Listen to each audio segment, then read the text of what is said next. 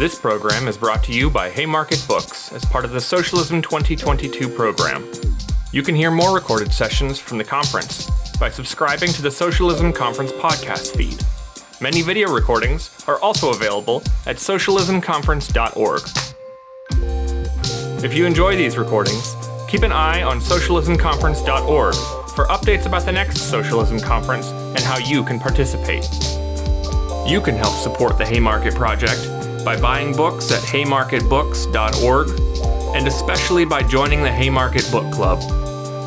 Be sure to subscribe to our podcast and the Haymarket YouTube channel to access all of our upcoming events.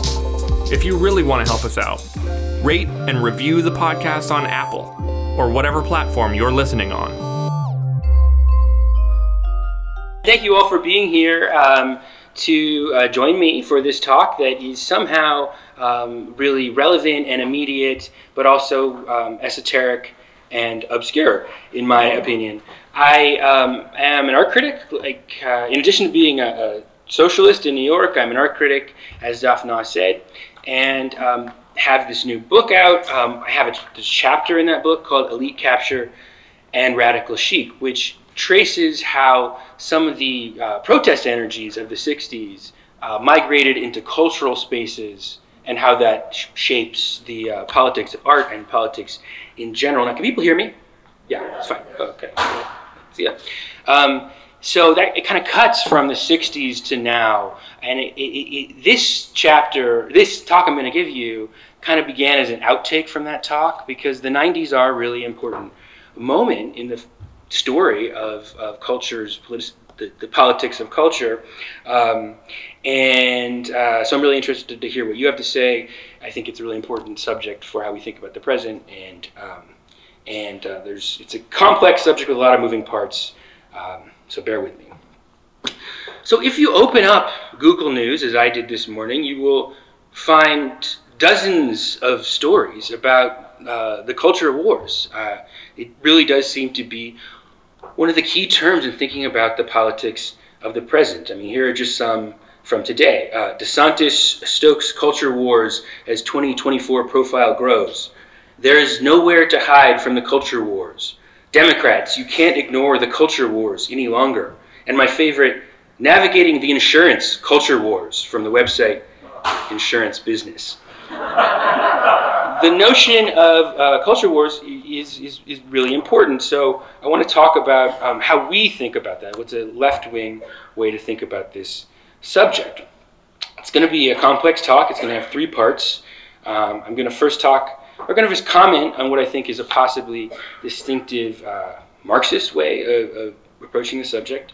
And then I'm going to talk about the origin of the concept of the culture war in the early 1990s to see if that tells us anything about how the concept functions and the work it does today. And then I'm going to comment at the end on what it means to fight a culture war and noodle on the topic of this talk's title. Can a culture war be won? So for me, what I find interesting as a Marxist about the idea of a culture war and looking at the contemporary culture, the concept of culture war through a Marxist lens, is that in the discourse about it, I feel as if culture wars are described as this aberrant, specific, freakish phenomenon where politics has gone off the rails, or at least in left discourse. But in fact, I'd argue that from a Marxist point of view, most ways of thinking about political conflict that are not Marxist default to treating them as culture wars. That, in fact, is the Marxist intervention into philosophical discourse, whereas previously ideas of culture were seen as the motor force of history or ideas. Marx argued that actually material interests, economic structures, classes were the motor force of history. As he says in the German Ideology, the phantoms formed in the human brain are also necessarily sublimits of the material life process, which is empirically verifiable and bound to material premises. Morality, religion, metaphysics, all the rest of ideology and their corresponding forms of consciousness thus no longer retain the semblance of independence. Life is not determined by consciousness, but consciousness by life. So, for instance, a typical normal discourse would look at the Protestant Reformation in Europe as kind of a culture war, as a clash of doctrines and religious personalities and methods of interpreting the Bible. But the more characteristic Marxist analysis, even stereotypical Marxist analysis, would be to look at it as emerging, among other things, from a revolt of the nascent commercial merchants and small property holders who found in the doctrine of biblical direct interpretation a way to revolt against the centralized and exploiting feudal authority of the church, of the Catholic Church. And I don't think that's a philosophical framing. I don't think this is actually an esoteric philosophical question. There's a kind of default idealism in the philosophical sense, the sense that ideas drive the world, to much of common street level wisdom too. You'll hear people talk about poverty as coming from bad choices, from bad habits, from a culture of poverty, and so on, rather than from structures of exploitation and dispossession. Culture is tangible, after all, and it's immediate, and it feels like something you could change with an individual decision, whereas structures of economic power are huge, inscrutable, and require collective action to do anything about. And of course, there's a big interest from the people who actually rule in not talking about their own cynical material interests. So, there's an ideological tendency to tell other kinds of stories about how society works, to obscure how the actual, if you don't know how society is actually ruled, you can't change it. In any case, so I want to begin by I want us to understand that culture war framing of politics is aberrant. It is a default way that conflict appears at its most immediate level to a lot of people. The second preliminary point about Marxism and the culture wars. The culture war framework of politics is, I think, for a lot of socialists and people on the left, contrasted to the class war framing of a framework. That's the title of a recent Jacobin article on the subject pretty directly. We don't need a culture war, we need a class war. Well, I think we have to acknowledge that what a class war is not obvious to most people. I wrote a book, this is 2013, 10 years ago, on art and class. It's called 9.5 Theses on Art and Class. It's in Haymarket Room as well. And one of the points I make in it is about the fuzzy definition of the term class. It's actually almost fuzzier than the term art, which is really saying something. A Marxist definition of class is this very pure, big tent thing. The working class, for Marxists, is most people who sell their labor for a living, and the ruling class are the people who govern and profit from their labor. But I have to admit that even I have difficulty using that definition consistently, because it's not the ordinary way of using the term class. Classes commonly means to people something else. It means wealth and poverty. Those things don't necessarily coincide. Like a union member, the whole point is to get bigger piece of the pie, so you're not poor. So you have a middle class life. And also, and this is most important for our argument, class in the common everyday usage clearly has something to do in people's minds with education and status, with blue collar versus professional, and skilled versus skilled, college educated versus non-college educated. My point here is that what is called the culture war today is in fact an argument over how to define a class war. Our desired Marxist framing, the idea that everyone who works for someone else is working class and therefore has a common interest, that's what class looks like at its most class conscious. In Marxist terminology, that's class when it is the class for itself, not the class in itself. But again, that's not really the lived experience, everyday experience of class, and what we're calling the culture wars framework often comes from an attempt by one or another ruling class faction to play one side or another of the cultural definition of class against each other. Particularly in a mainstream culture that really does look down and ignore non-professional workers, and a society where prospects for non-college educated people, who are the majority, have stagnated, the cultural definition of class is going to be pretty powerful. This is why so much of what is characteristic about culture wars rhetoric and argument today is debate about language norms, specifically about the way people are taught to speak in a college setting, i.e. political correctness or today wokeness. It was clearly part of Trump's genius to speak directly to this dimension of class. As the man himself said, "I love the poorly educated," a phrase that produced gales of laughter from professional, probably mainly college-educated commentators. In the last election cycle, the single most Trump-donating professional category is homemaker, at 96%, 96% of donations from people who classified themselves as homemakers went to Trump, followed by people who put their profession as disabled or on disability, welders, ranchers, and stay-at-home moms. The most Biden-supporting profession was fundraising professional, followed by social worker, professor, dean, and public relations professional. All professions that were 94% or more for Biden. It is a pretty clear split between people who are not at all credentialed and people who are very credentialed. Okay, so some preliminary comments on the subject to keep in mind. And with that general framework in mind, I want to switch gears to talk about the actual origin of the term culture wars, the most specific reference when people bring it up today as we're in a new culture war. This is what they mean. They usually are referring to the 90s. Like I said, it is actually hard to define a period of political struggle in American history that is not in some way readable as a culture war. The various Red Scares and McCarthyism certainly have elements of culture war. The 1960s are certainly often remembered in the Forrest Gump mythology of the era as something like a culture war between the squares and the long hairs. Nixon definitely deployed proto-culture wars language. For the right, the changing social mores of the 1960s are something like the primal scene of culture wars rhetoric, when the family started to break down, when mainstream culture became really debauched and secular. Now, in the 1960s, there were a group of reactionary intellectuals who started to call them neoconservatives, started to organize against the changes of the time, against the New Left. They're often described as laying the groundwork for the culture wars of today, and of the 90s and today.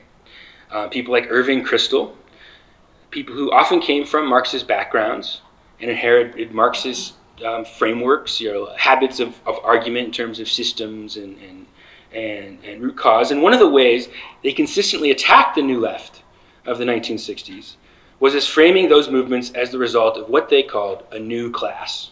Because new class thinking is a big part of the framework that they laid for this. The argument was exactly that the protest movements in the 1960s were the result of professors and media elites who were trying to impose their radical cultural values on an unwilling population from above, and that this new kind of class war was a more salient opposition than the old labor-capital dynamic.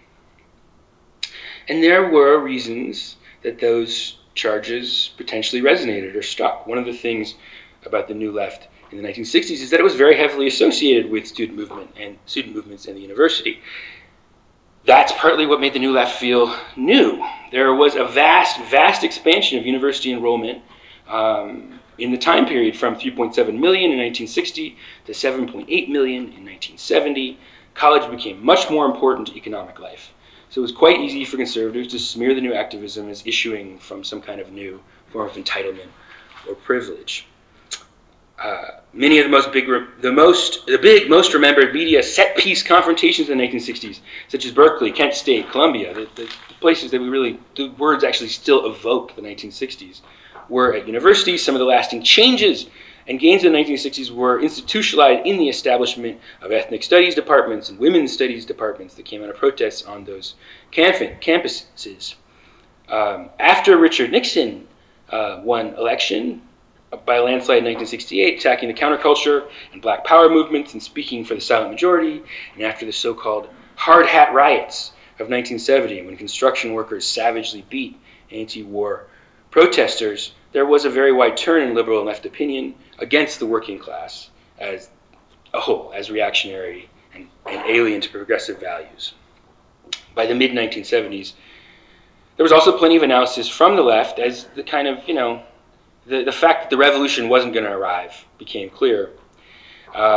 There's plenty of attempt by the left to figure out what had gone wrong, and one of the major analysis that people talked about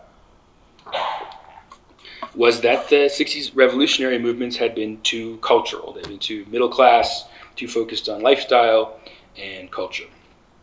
There's a book by Luc Boltanski and Yves Chiapello called The New Spirit of Capitalism. This is more or less the argument they make, that the movements of the 60s contained what they call two kinds of critiques within them. What they call the political critique and the cultural critique.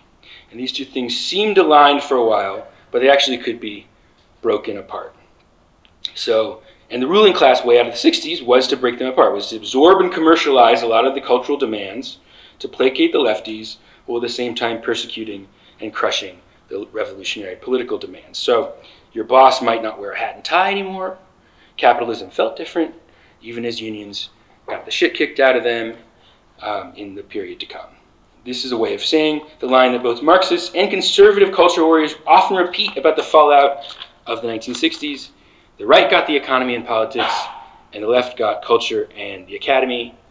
That was the compromise. Okay, so that's just a prologue. Let's skip ahead to the 90s. 30 years later, that's the length of one nostalgia cycle, the midpoint between now and then. So the 60s culture wars, the 80s and 90s look back to the 60s as their primal scene. It's what's happening today. We look back at the 90s as kind of having formed the language of that we reach for when trying to describe the contemporary. To a startling degree, the major political touchstones of the present news cycle have their points of origins in the 1990s. Critical race theory, which began in the 1970s out of despair by black academics with the colorblind Cold War liberalism as an instrument for racial progress, as the civil rights movement stalled out, exploded in the early 90s. Like most of the classic references are from 1992, 1993. Kimberly Crenshaw theorized the term intersectionality in relationship to the Clarence Thomas hearings and the culture wars debate over whether the rap group Two Live Crew was obscene. The contemporary use of the idea of cultural appropriation emerges in Canada's version of the culture wars, the voice appropriation wars of the 1990s. That's a story I do tell in my book, my new book. All of these terms emerged from academia or cultural domains where the left ended up having the most influence post-1960s. Today, I think that there is a kind of socialist common sense about culture wars politics, and that culture war politics are a kind of deflector shield around neoliberal capitalism. The 1980s saw the new right take power and attack both the social gains of the 1960s as well as the legacy of the New Deal. Ronald Reagan rose to office, first as an actor who named names in the McCarthy hearings, then as a governor of California who talked tough against the 60s student movement, and finally to the presidency in 1980 as a warrior for family values, who activated evangelical Christians to support him as a new organized electoral force. The idea, essentially, I think, is that in order to sell an unpopular pro-banker agenda, to break up the remains of the New Deal, to roll back the gains of the 60s, you needed something popular, so the Republicans leaned into cultural issues. A slightly more sophisticated version of this thesis is that Reagan's cultural program was the product of the post-60s disintegration of the Democratic coalition. Abortion had once been such a niche Catholic issue that Protestants hesitated to embrace it. The new language of return to fundamental values and a crisis caused by secular professors allowed the Republicans to pick up Catholic and Orthodox Jewish voters who had once been tied to the Democrats as the party of immigrants, and redrew the political map as being about traditional values on the right versus secular progressivism on the left. However, when it comes to the actual term culture wars, it is actually not until the tail end of the 1980s, when the Reagan Revolution is already under the helm of his successor, George H.W. Bush, that the idea of the culture wars becomes self-aware, so to speak. So now I'm going to turn to a few comments about what this very specific historical background tells us about the specific function of the contemporary sense of a culture war. First, the Reagan Revolution had been very good for Wall Street and business in the 1980s. But by the end of the decade, this first neoliberal offensive hit its contradictions. The frenzy of deregulation and cronyism yielded a multi-billion-dollar savings and loan scandal, followed by a huge economic crisis. The $3.4 billion collapse of Lincoln Savings and Loan put the spotlight on its manager, Charles Keating, a one-time anti-pornography activist with direct ties to the Bush family. And in the economy, there were really sustained job losses, with unemployment rising from 7% in October 1989 to a high of over 12% in the election year of 1992. And it's in that exact moment that conservative activists detonated the most infamous culture wars scandal for art, the 1989 controversies over National Endowment for the Arts funding for Andreas Serrano's Piss Christ and Robert Mapplethorpe's BDSM photography. These were, the idea that your government was giving money to just deviancy and blasphemy was extremely useful to rally the Republican base of values voters at the moment when the promises of Reaganite deregulation stood exposed. So this original advent of the modern culture wars idea actually shows how selling hypermoralism and hypercapitalism as one package will cause a ratcheting up effect, because the former fails and causes actual misery, which as Marxists we know it will. The result is it can only lean into an intensified focus on the moralism as what it can deliver. It's also worth saying that the art scandals of 1989 said something about the location and isolation of the 1960s left. Believe it or not, government funding for arts was a kind of a consensus good in the 1960s. It was actually Richard Nixon, who otherwise spoke for, the silent majority, who hated the counterculture. He was the guy who gave the National Endowment for the Arts its biggest ever increase in funding. He doubled its budget in 1971, the same month, incidentally, that of the May Day protests in Washington, when the 60s movement's I think still one of the largest mass arrests in U.S. history.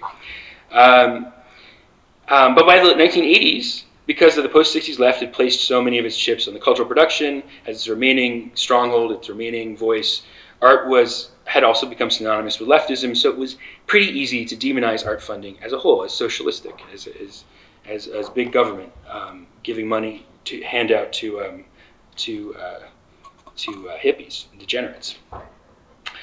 So this theme of isolation then relates to the second point I want to stress about culture of war politics in this period.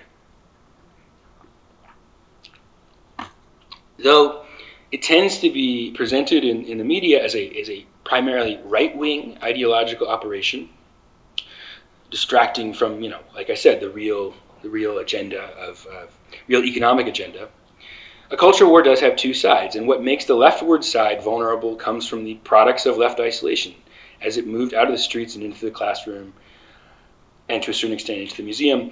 Political correctness, of course, is the other big term of the 1990s that the 1990s has given us, that has also seen a huge renaissance in the last 5 years.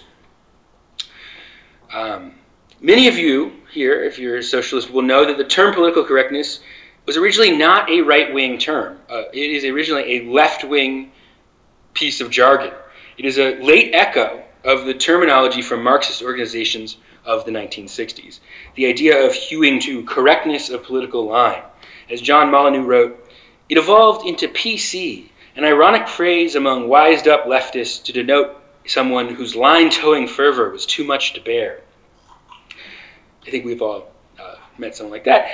The fixation on moralistically browbeating comrades over the finer points of dogma was viewed as a symptom of an increasingly isolated activist left in the late 1960s, the phenomenon former Students for a Democratic Society member Frederick D. Miller called encapsulation, defined as when a movement or organization develops an ideology or structure that interferes with efforts to recruit members or raise demands. It wasn't until a 1990 article in the New York Times that campus PC culture became a nationwide obsession. The term politically correct, this is him, I'm quoting from Richard Bernstein's article called Political Correctness and Cultural Studies, the name of the article in the Times. The term politically correct, with its suggestion of Stalinist orthodoxy, is spoken more with irony and disapproval than with reverence.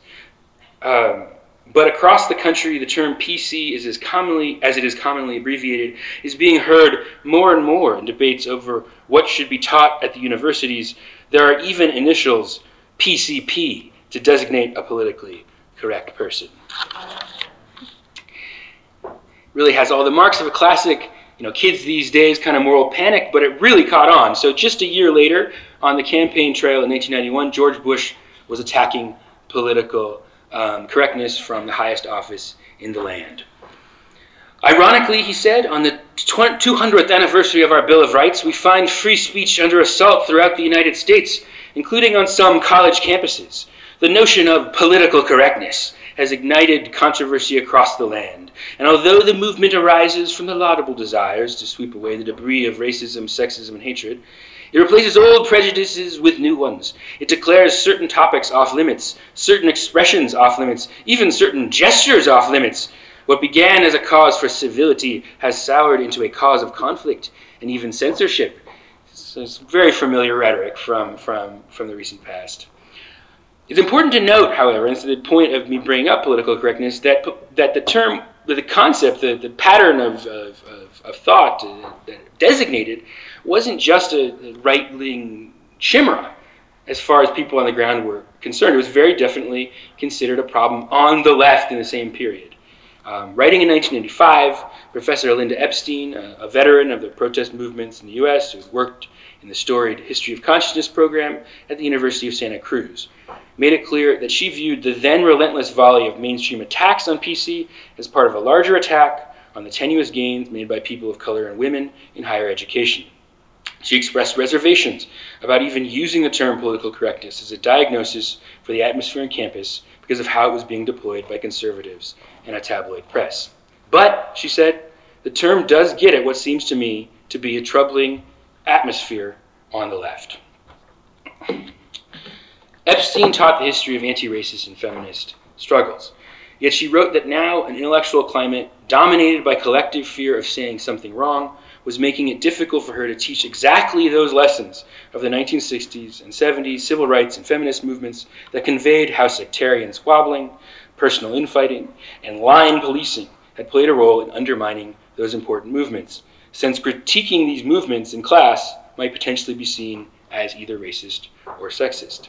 Epstein said, "Today's political correctness is more oriented towards moral and strategic thinking. It often seems more concerned with what language is used than what the changes are made in the social structure. The danger is not so much regimentation as preachiness, a search for moral self-justification, the assigning of moral status in terms of exclusion or subordination, and the use of moral judgments as clubs against ourselves and others." Perhaps today's political correctness bears some relation to the peculiar situation in which progressives find ourselves in the 80s and 90s. We have considerable cultural influence, at least in some arenas, notably the university and intellectual circles, but virtually no political clout. This state of affairs can lead to frustration, cynicism about the possibility of political effectiveness, and a temptation to focus on berating each other rather than finding grounds for unity. And again, I think that sounds very familiar from the recent period. Finally, the third and final factor thing I want to point to that people don't sometimes point to about this origin story of the culture wars. It's significant to me that the locus classicus of the culture wars, 1989 to 1982, more or less, is at the Cold War. It's actually precisely the end of the Cold War. For generations, the specter of Soviet communism had served as a convenient foil for the right so that any concessions to progressivism, including to labor or, infamously, the civil rights movement, could be demonized as communist plots by association. But simultaneously, the Cold War ideological competition for foreign influence was material incentive to contain some of the more reactionary cultural energies of the United States, which looked pretty unappetizing on a world stage. These optics were a factor in why the civil rights movement was able to gain ground. Bigot cops beating black protesters really did not make American capitalism look appealing as an economic role model in Africa or Latin America. It was also one of the original impetus behind the National Endowment for the Arts as a funding body. It was specifically theorized, as a quote from Arthur Schlesinger Jr., as an attempt at transforming the world's impression of the United States as a nation of money-grubbing materialists. Not materialists in our sense. It was the fire-breathing, proto-Trump, anti-immigrant, Republican reactionary Pat Buchanan who provided the new rhetorical device to give a new name and face for a plausible foil to inspire conservative mobilization in this new period. The first major use of the term culture war is credited to Buchanan's speech at the 1992 Republican National Convention. Buchanan pressured George Bush from the right, but failed to win the candidacy, but he set the tone for a radicalized Republican Party agenda with a podium-pounding speech declaring that the U.S. was locked in a cultural war as critical to the kind of nation we will one day be, as was the Cold War itself. Buchanan followed up with a fire and brimstone column called The Cultural War for the Soul of America. He said, "Give me the child for 6 years," Lenin reportedly said, quoting the Jesuits, "and he will be a Marxist forever." J.V. Stalin, who was a partial to Chicago gangster films, thought that if only he had control of Hollywood, he could control the world. Too many conservatives, writes art critic James Cooper, never read Mao Zedong on waging cultural war against the West. Mao's essays were prescribed reading for the Herbert Marcuse generation of the 1960s, who now run our cultural institutions. Conservatives were oblivious to the fact that modern art, long ago separated from the idealism of Monet, Degas, Cézanne, and Rodin, had become the purveyor of destructive, degenerate, ugly, pornographic, Marxist, anti-American ideology, while we were off aiding the Contras. A fifth column inside our own country was capturing the culture. This broad strokes picture is the seed of the present-day right-wing conspiracies about the horrors of, cultural Marxism and video game criticism and so on. His schema was, however, a distorted reflection of the real contours of the post-1960s compromise, where progressive advances the level of commercial culture compensated for a loss in the domain of political power. And just incidentally, before I transition to the end, I are coming to an end here, this moment also facilitated, the end of the Cold War also, of course, facilitated the Democrats' drift to the right. Given that the collapse of the USSR was taken to prove that Margaret Thatcher's mantra that there is no alternative was perfectly correct. Bill Clinton came to office in 1992 with a specific mission to make the Democrats more enthusiastically capitalist and pro-business. To do so, he was capable of his own culture wars piece of theater. He picked a fight with civil rights leader Jesse Jackson's Rainbow Push Coalition over the supposedly anti-white statements by the rapper Sister Souljah. This provoked outrage with progressives and signaled Clinton's distance from the 60s inheritance of his party, showing to conservatives that inside the Democratic Party that he was a safe hand on the wheel. So that's the past. Then how to think about all this in the present. What do we take away from this analysis? So first of all, I think it's clear that the culture wars framing is what happens when you take what Marxists think of as the fundamental demand, the redistribution of wealth and power, off the table, leaving political energy to be displaced into other areas. This is not just a right-wing Trump thing. I feel like, from the establishment Democratic side, recently an example I've heard a lot of people cite is California Governor Gavin Newsom, who's been leaning into these inane stunts, like taking photos of himself reading banned books like Toni Morrison's Beloved to see what all these other states are afraid of, even as he vetoed an increase in the Cal Grant system that would have helped a very large number of disadvantaged students in his own state pay for college. Second, the culture wars have their contemporary character due to the fact that left energy is overpowered in highly visible cultural and academic realms will weaken other sectors of the economy. This leaves it easy for conservatives to reframe class struggle on cultural lines, and this is very disadvantageous terrain, particularly as economic stagnation makes life more and more appear as a zero-sum competition for scarce resources. Can you win such a war? This is a funny fact I found in researching the topic. As recently as 2015, scholar Andrew Hartman published his book, The War for the Soul of America. It's a history of the culture wars in the 90s. And in his conclusion, he concludes by saying the culture wars are over and the progressive side had won. And that furthermore, culture wars framing of politics will be replaced by a new kind of class politics, given that neoliberalism's ravages were creating a common degradation of life on both sides of the cultural spectrum, creating the basis for a new, intuitive kind of alliance. That obviously was not true. I think we can say that it is naive to hope that we will ever see the emergence of a pure class war. If we had a pure, united, conscious working class, we would have the revolution, essentially. Class rule is always going to be about ruling class creating and exploiting new divisions to keep that from happening. That's the definition of the struggle that we're all a part of. I said at the start that we needed a Marxist framing of the concept of culture war. The last thing I want to say is that this means not just a material analysis of the concept, but a dialectical materialist point of view, one where you don't just view culture and economy as independent areas, but as linked by contradiction that you have to navigate. The question gets framed often, I've heard, as one of symbolic issues versus material issues. However, obviously, there are highly symbolic issues that are also material issues. Abortion rights, one of the major culture wars fault lines, is a very material issue. Life and death is a very, very material issue. The dilemma, of course, is how you defend or advance the controversial causes that you hold.